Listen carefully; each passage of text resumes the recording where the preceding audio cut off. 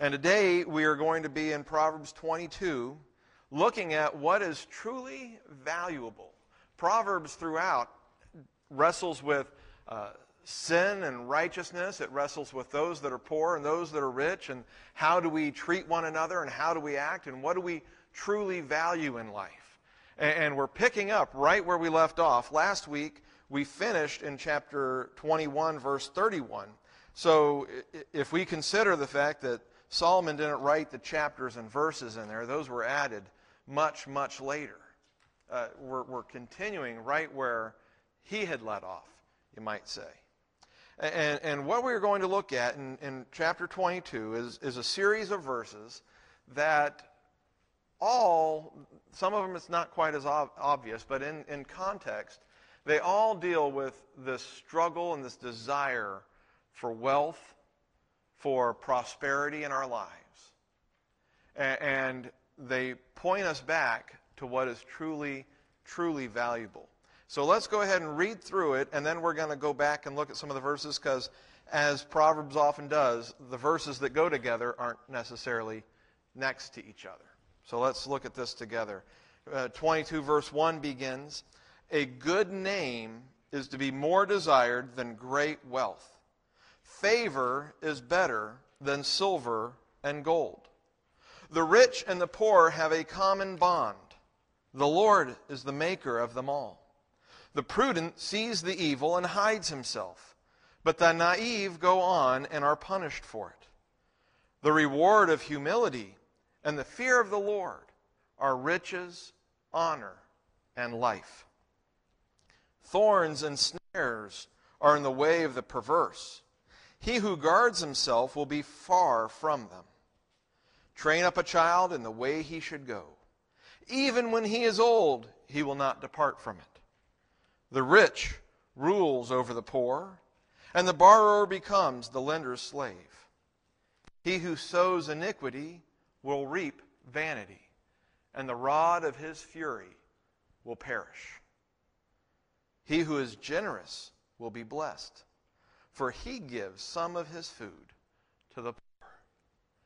Now, like I said, not all of those look like they're dealing with this desire for riches or prosperity, but in context, they all do go that way. But Solomon begins right at the beginning in verse 1 with telling us what is truly valuable in life. A good name is to be more desired, is to be wanted in your life more than great wealth. And now it's saying if you're going to seek after something, if you're going to go for something, if you want something, seek to have a good name over wealth. Some people would rather have wealth and they don't care what they do to their name to get it. They're going to do whatever they have to, even if it destroys their, really, when we're talking about name, we're not just talking about your moniker and how we identify you. Your name, when we talk about a good name, what does it mean to have a good name? It means that when people hear your name, they are pleased. When people hear your name or think about doing business with you or working with you or living near you, it is something that benefits them. It blesses them to be around you. To have a bad name is to say, "Ooh, I don't want to have anything to do with that person. I don't want to have to do business with them. I don't," it would be better to be no name. "Oh, I've never heard of him. Oh, I don't know who that is. I don't know how they behave." That is better than to have a bad name. But even greater is to have a good name, because it's really talking about your reputation and your fame. A person's name had the idea of establishing a name, and his name will last in the Old Testament. It had the idea of living on after you, that you would have a name, that you would have children, and that you would have a name, is the idea that they would continue, and that they would be, "Oh, I'm the son of Abraham. I'm the son of Isaac." That you would still have a name, that you would be around. And to have the idea of having your name removed from history, that people would not speak your name, had the idea of basically being erased from history. You no longer exist. It's as if you never existed. And what Solomon is telling us right on the bat is a good name, a good reputation.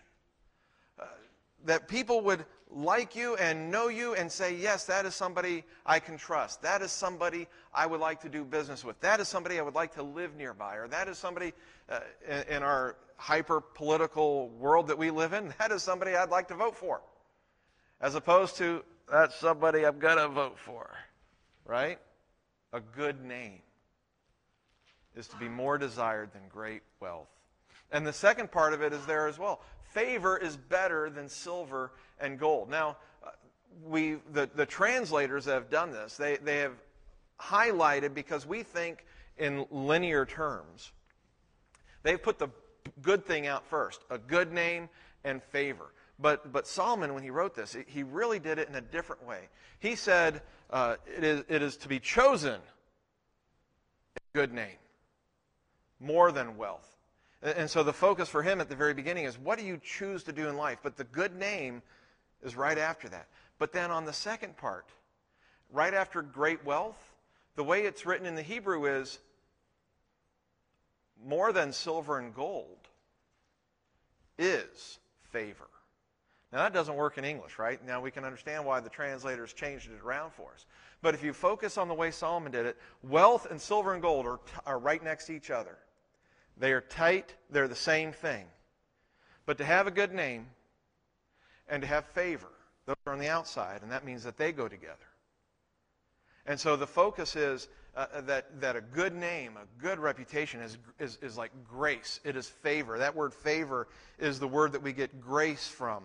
And there's a word that's not even included in our translations, I hate to say it.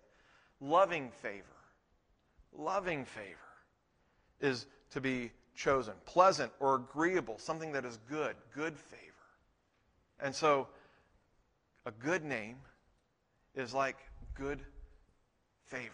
It's like grace in your life. And a good reputation, a good name, a good reputation is more valuable than wealth. It is like grace from God to have a good name. When we think about what we value in our culture today and what we value in the world, what do people elevate? What do they hold up? Think about the shows. I've never gotten into the reality TV shows. You know, these game shows where they pile a bunch of people in a big house, or they pile a bunch of people on an island, or they pile a bunch of people somewhere, and then they do things for some reason. None of them are based on the idea of being a good person that I can understand. None of them are based on treating people well and kindly, because that's not entertaining. No, what we want is conflict. What we want is people treating each other terribly. I saw just a brief clip in a news feed of some TV show called Traitors. And they were to line themselves up by who thought they were going to win this particular game at the very beginning. And I remember looking at it because I thought, well, what are we as Christians supposed to do? Are we supposed to take the seat at the head of the table? No, you take a seat at the end of the table. What would a Christian do in that place? They should say, I'm going to lower myself, not because I truly believe that, because I'm not going to claim honor.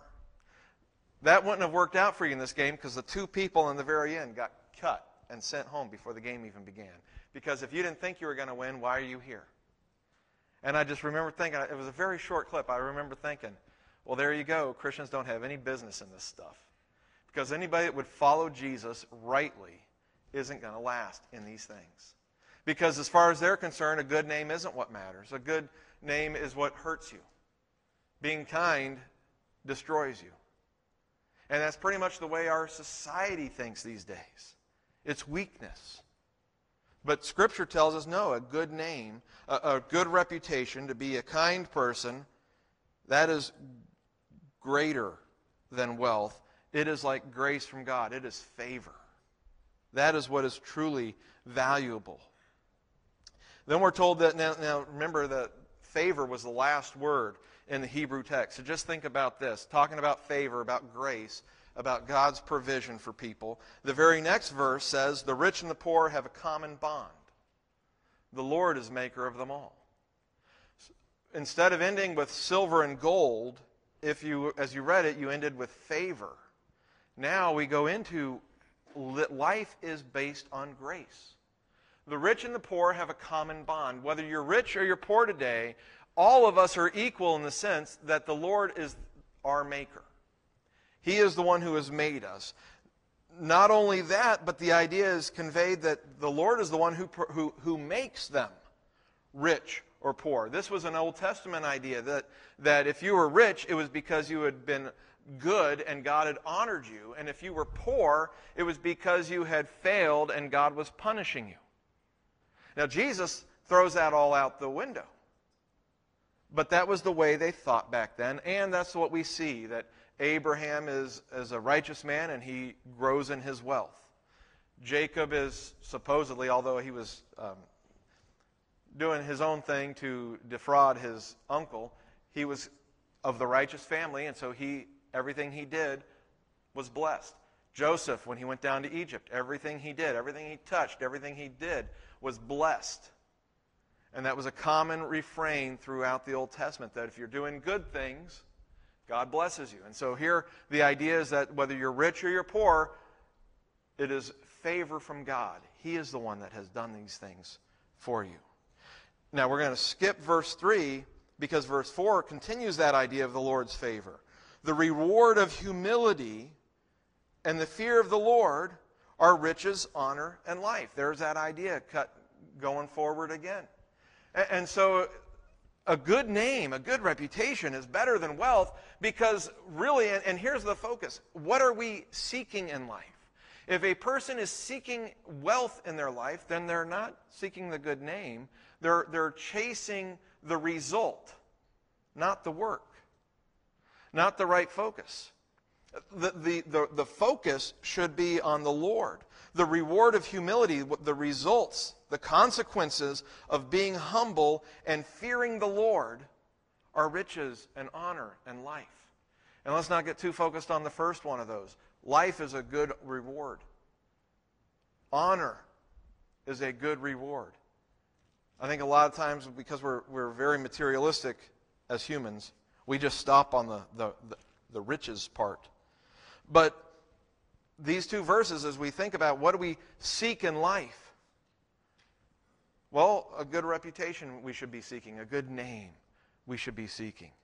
And the reason being is because if we seek the Lord, and if we go after the Lord, and if we seek to honor Him and to have faith in Him, and we humble ourselves and we fear Him, the result will be that riches, honor, and life, those things, those come from the Lord. The Lord is the maker of the rich. The Lord is the maker of the poor. So the Lord is the one who provides.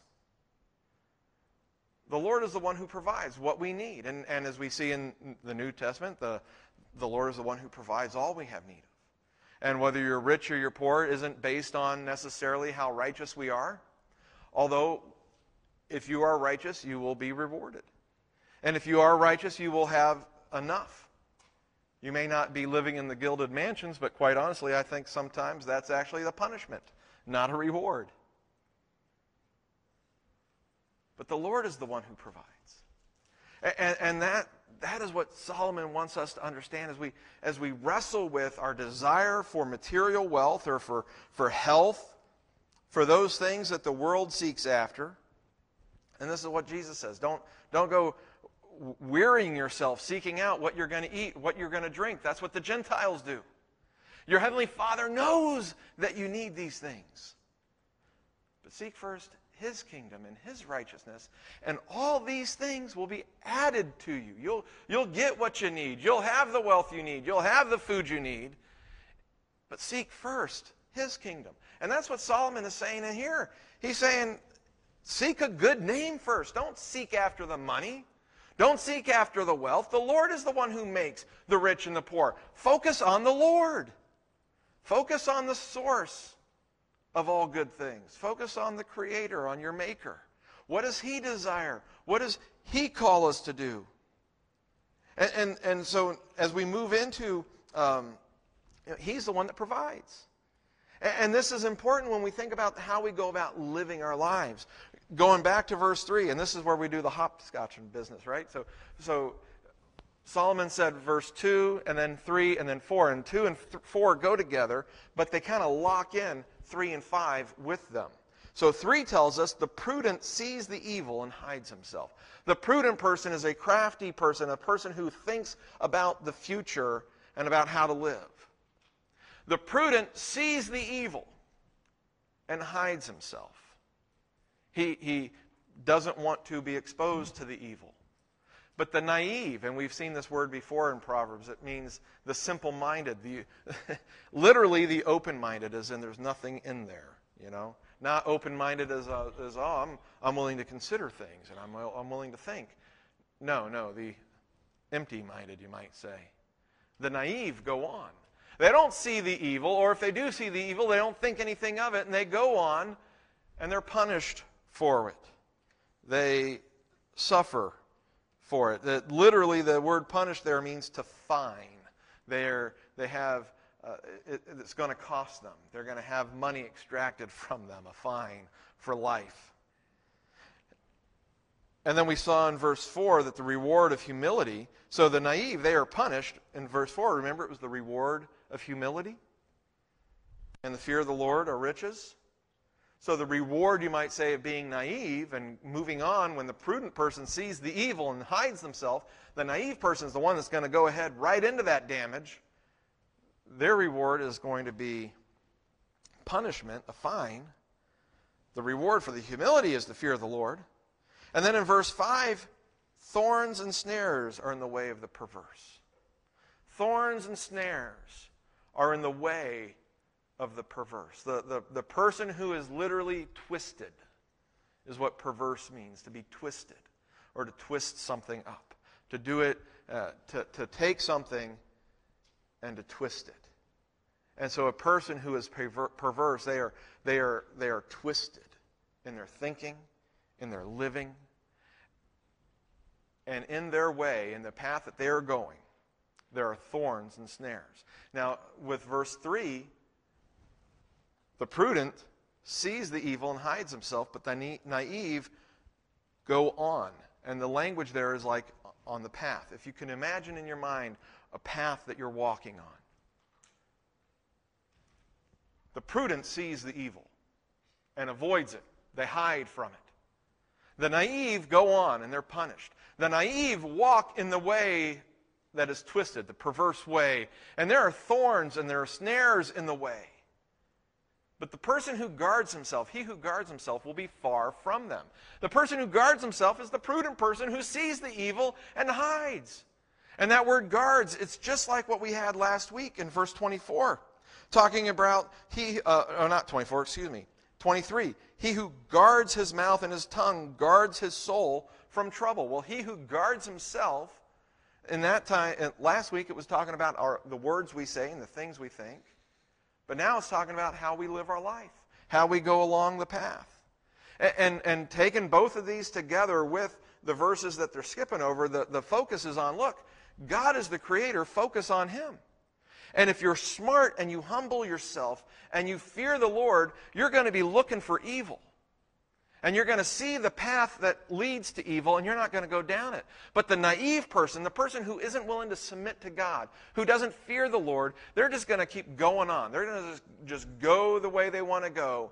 And it's going to have thorns and snares, and they are going to end up being punished for it. They're going to experience the punishment of their choices in life. Now here's the thing, you don't always know. You don't always know what's down a road, right? This is why 820 slows down in a lot of places, because people don't know what's around the bend, and they decide to hit their brakes. They want to go a little bit slower, and everybody has to go slow all of a sudden. And then we know that was the fact, because as soon as you get around that corner, what happens? You can go 80 again, because they couldn't see. They slow down. We can't always see what's around the bend. How are we prudent? How can the prudent person see the evil? Why does the naive keep going? Because the prudent one is the one who fears the Lord. He's listening to the Lord. He seeks the Lord. The prudent person is the one who maybe we don't see the evil down the road, but we see what God has said, and the current course of action, what we are called to do today, doesn't match up with what the Lord has said. And because of what God has said, I'm going to trust this, even though I can't see around the bend.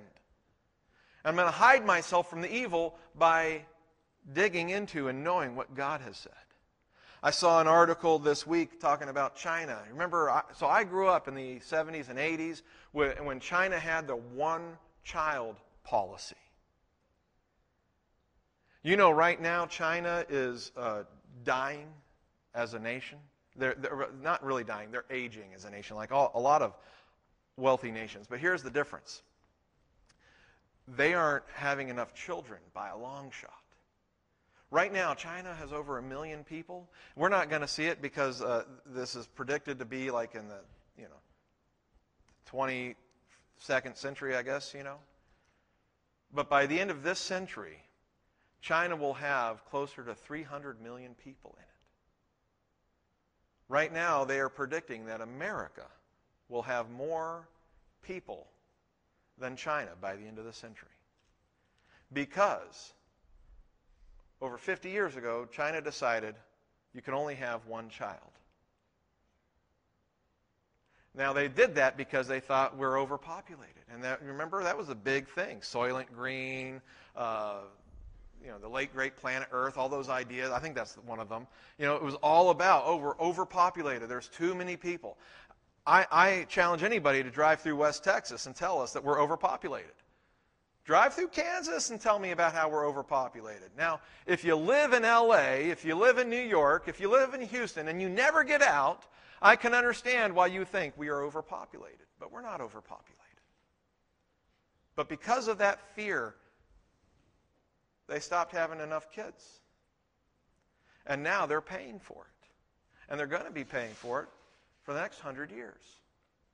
And that's what, and the article, I bring this up because the article actually said an unintended consequence. And I love that phrase because I grew up hearing about the law of unintended consequences. And my kids can sit here and smile at themselves and say, oh yeah, we've heard about the law of unintended consequences, because nothing happens in the world without the law of unintended consequences being active. And if there's one thing people who think that they can control the world don't understand, it's the law of unintended consequences. They didn't know it was coming. All I can tell you is that they could have known had they read the Word. Because what was the first command that God gave us? What does He want us as a people to do? More than anything, be fruitful and multiply and have dominion over the earth. And all I can say is to go from that and then to say we don't want our people to be fruitful, we don't want to multiply. That has consequences to it. You can avoid the danger by saying, okay, well, what does the Lord say? And that's what we don't do as often in the world, is that we can't see what the results are going to be, but we can at least know what God has said and trust Him. So back in 2020, when the government decided to shut everybody down and all these actions were going on and there was so much fear, the one passage I went to was in 2 Samuel, when David has sinned against God by taking a census. And God says, what do you want to do? I'll give you 3 options. You pick one. You want to run from your enemies for 3 months? Do you want to have famine, or do you want to have 3 days of pestilence? And David said, I really don't care what happens. Just don't hand me over to my enemies. I'd rather be in your hands. I've sinned against you. You punish me as you desire, God, and I'll take it. But don't hand me over to my enemies. Don't hand me over to men. Keep me in your hands.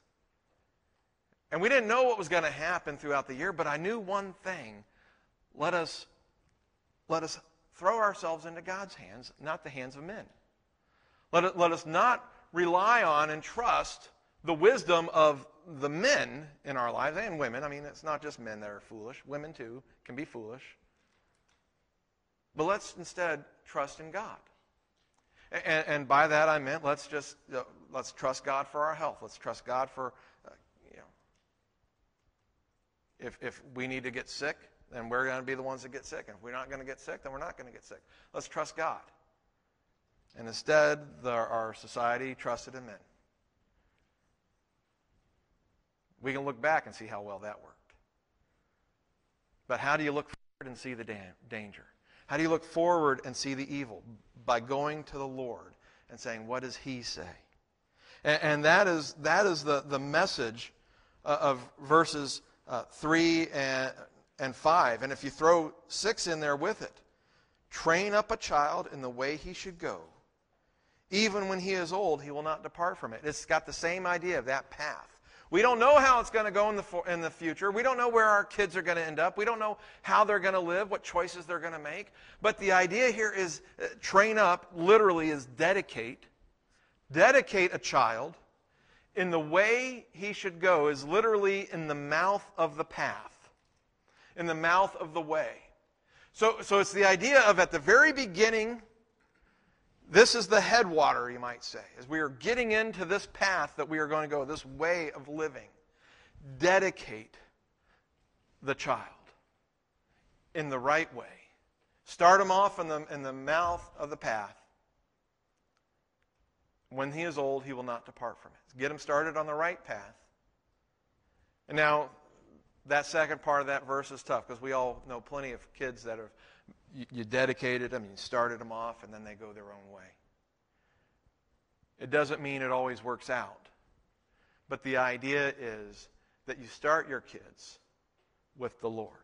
The best you can do for them as a parent or as a grandparent, as a great-grandparent, is to encourage them and guide them and begin them in the fear of the Lord and going the right way. Not to be naive. Now, what they do with that, it will be on them. But the best we can do is start them on that path. That's much different than just saying naively, oh, I'll let them choose their own way. Oh, no, I need to let them choose their own way. You know, there are people in America today who think that taking your kids to church is abuse.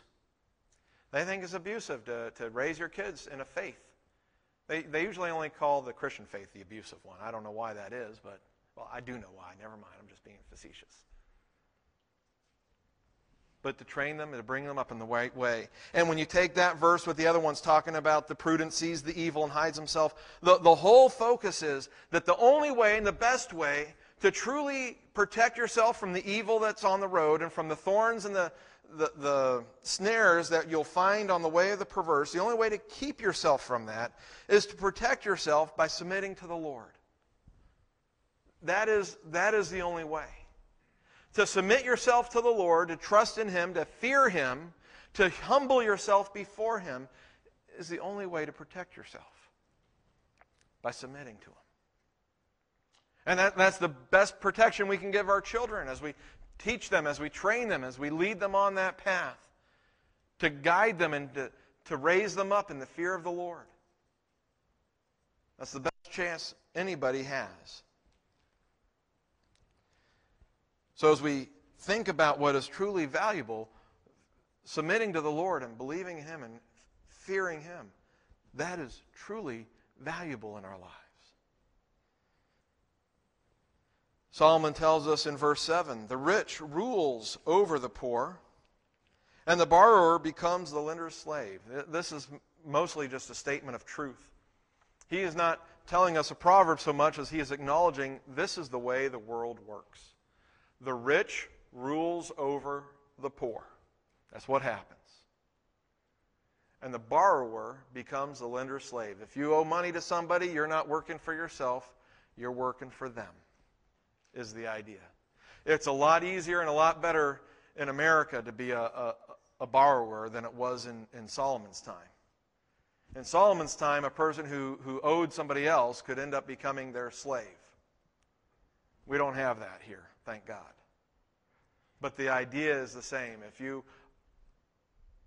you borrow money, you're working for them. You're working to give them the money. You're not working for yourself. And a lender is the one who's benefiting from that. And oftentimes it's the rich who are lending, and it's the poor who are borrowing. But beyond that, most of the rules are made up to benefit the rich people, not the poor. That's the way the world works. Solomon's acknowledging it. He's not calling any right or wrong to that statement. But then in verse 8, he who sows iniquity will reap vanity. He who sows iniquity. You know, we talk about you'll reap what you sow quite a bit, right, in the world. And that's what he's saying. If you sow iniquity, if you sow wickedness and evil, you are going to reap nothing. That's what vanity. Vanity, the Hebrew word for vanity is vapor. It's nothing. And here's the sad thing, is that word isn't the one that's being translated here. Really what's being translated here is a double reap. To reap means short. So if you think about it, if you reap, you take your grain and you cut it short, right? Well, here what he's saying is that those who sow iniquity, they're going to reap, but what do they reap? Well, they're reaping what's already shorn down. They're reaping nothing. It's as if somebody has already gone through and reaped the whole field, and they're going to come in and reap what's left. The idea is he who sows iniquity, he who is planting and sowing wickedness, well, they're not going to have anything to show for it. It's worthless what comes out of it. Not only that, the rod of his fury, and that word fury is the same word we had last week. This is where verse 24 from last week comes in. Insolent pride, it was that overflowing, it's bubbling over. The rod of his bubbling over, his fury, will perish. It will be no more. It will die. It will not exist. And so what the idea here is the person who sows wickedness, who's living by wickedness, they end up with nothing. Everything that they're working for is worthless. It's a mirage. It's a vapor. The contrast is in verse 9. He who is generous will be blessed, for he gives some of his food to the poor. Now, how does a rich man, how does a person who's generous that is blessed, how do they have food to give to the poor? The imagery is they're reaping. Their food is their produce, what they have managed to make. And they are able to give some of that to the poor. And when they do that, they are being generous. And when you're generous, you're going to be blessed, is the idea. Going back to verse 7, talking about the rich rules over the poor, borrower becomes the lender's slave. Being poor, or being rich or being poor, being rich is not wickedness. Being poor is not a virtue. It's what you do with it, how you live. And what he's saying here is the person who's sowing iniquity, the person who's living in wickedness is not going to get anything from it.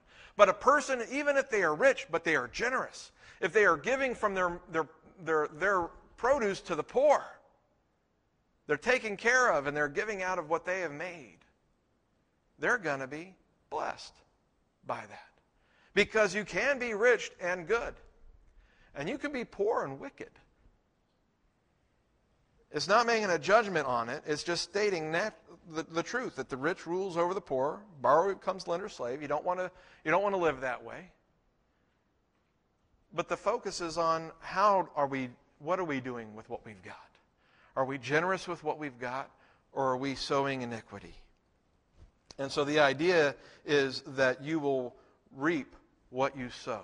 Are you sowing blessing? Are you sowing generosity in the world? You're going to reap blessing. Why? Because you're operating under God's ways of living. Because you're focused on not how much can I have, how much can I retain, how much can I keep, but you're focused on living like God and caring for your fellow man. And so, right there at the end, what he's telling us is as we go through life, a good reputation, if we go back through, a good reputation is better than wealth. Well, here, what are we talking about? A person who is generous to the poor. Would you say that a person who is generous to the poor is probably going to have a good reputation, a good name where they live? That is to be valued. A person who is going to live that way is a person who realizes that the Lord is the one who has provided this for me. The Lord is the one who gives me what I need. And they're going to be a person who isn't focused on how do I get ahead? How do I, what path is going to get me rich fast? Instead, they're going to be focused on honoring the Lord, fearing the Lord, and living in humility. Those things all come together to develop a person who is generous, who is giving to the poor. And the end result is somebody who does those things, somebody who lives that way, who has the fear of the Lord, who recognizes the Lord is the provider of all. When they are generous in that way, that generosity leads to prosperity. And I don't know about you, but prosperity is like a dirty word in my mind because of the people who hold up the gospel as if it was just to get us rich. The prosperity gospel makes it to where I don't even want to use the word prosperity. But what Solomon is telling us is that generosity leads to prosperity. Not necessarily that you will have bigger and better things and more of them, but true prosperity, godliness, righteousness. Solomon equates, he says, you're going to be blessed. Solomon says that the reward of humility and the fear of the Lord are riches, honor, and life. That, to me, is prosperity. Generosity leads to prosperity, not hoarding, not focusing on how do I get it, no matter what it does to my reputation or no matter what it does to other people. But a generous spirit, a spirit that recognizes God is the one who provides all that we need. God is the one who has made me and will make me. And so I'm going to focus on what God calls me to do. Because at the end of the day, whether I'm rich or poor is not what matters. What's going to matter is do I have a good name? And there is no better name in heaven or on earth than the name of Jesus. And the real question for us is, do we bear His name in life? Do we have a good name because we have His name? Because we live as He has lived? That is what is truly valuable. Let's pray. Heavenly Father, we admit, Lord, that we can often get very focused on our finances. We have bills to pay, we have things breaking down, we have medical issues, we have increased expenses and decreased income at times. It can be very easy to focus on our finances, to want to be richer. We see the images on the internet and on TV and in the news and all around us, and it seems to be a great thing to get ahead. And yet your word tells us what is more important is a good name. That what is more important is being generous. That what is more important is fearing you and humbling ourselves before you. Lord, we pray that we would be wise, that we would be prudent, that we would see the danger, even if it's not right in front of us, that we would see the possibility of the danger if we walk in those ways. And that we would humble ourselves to walk in your way, to seek you, and to trust in you, Lord, that you are the one who provides. You're the one who has made us.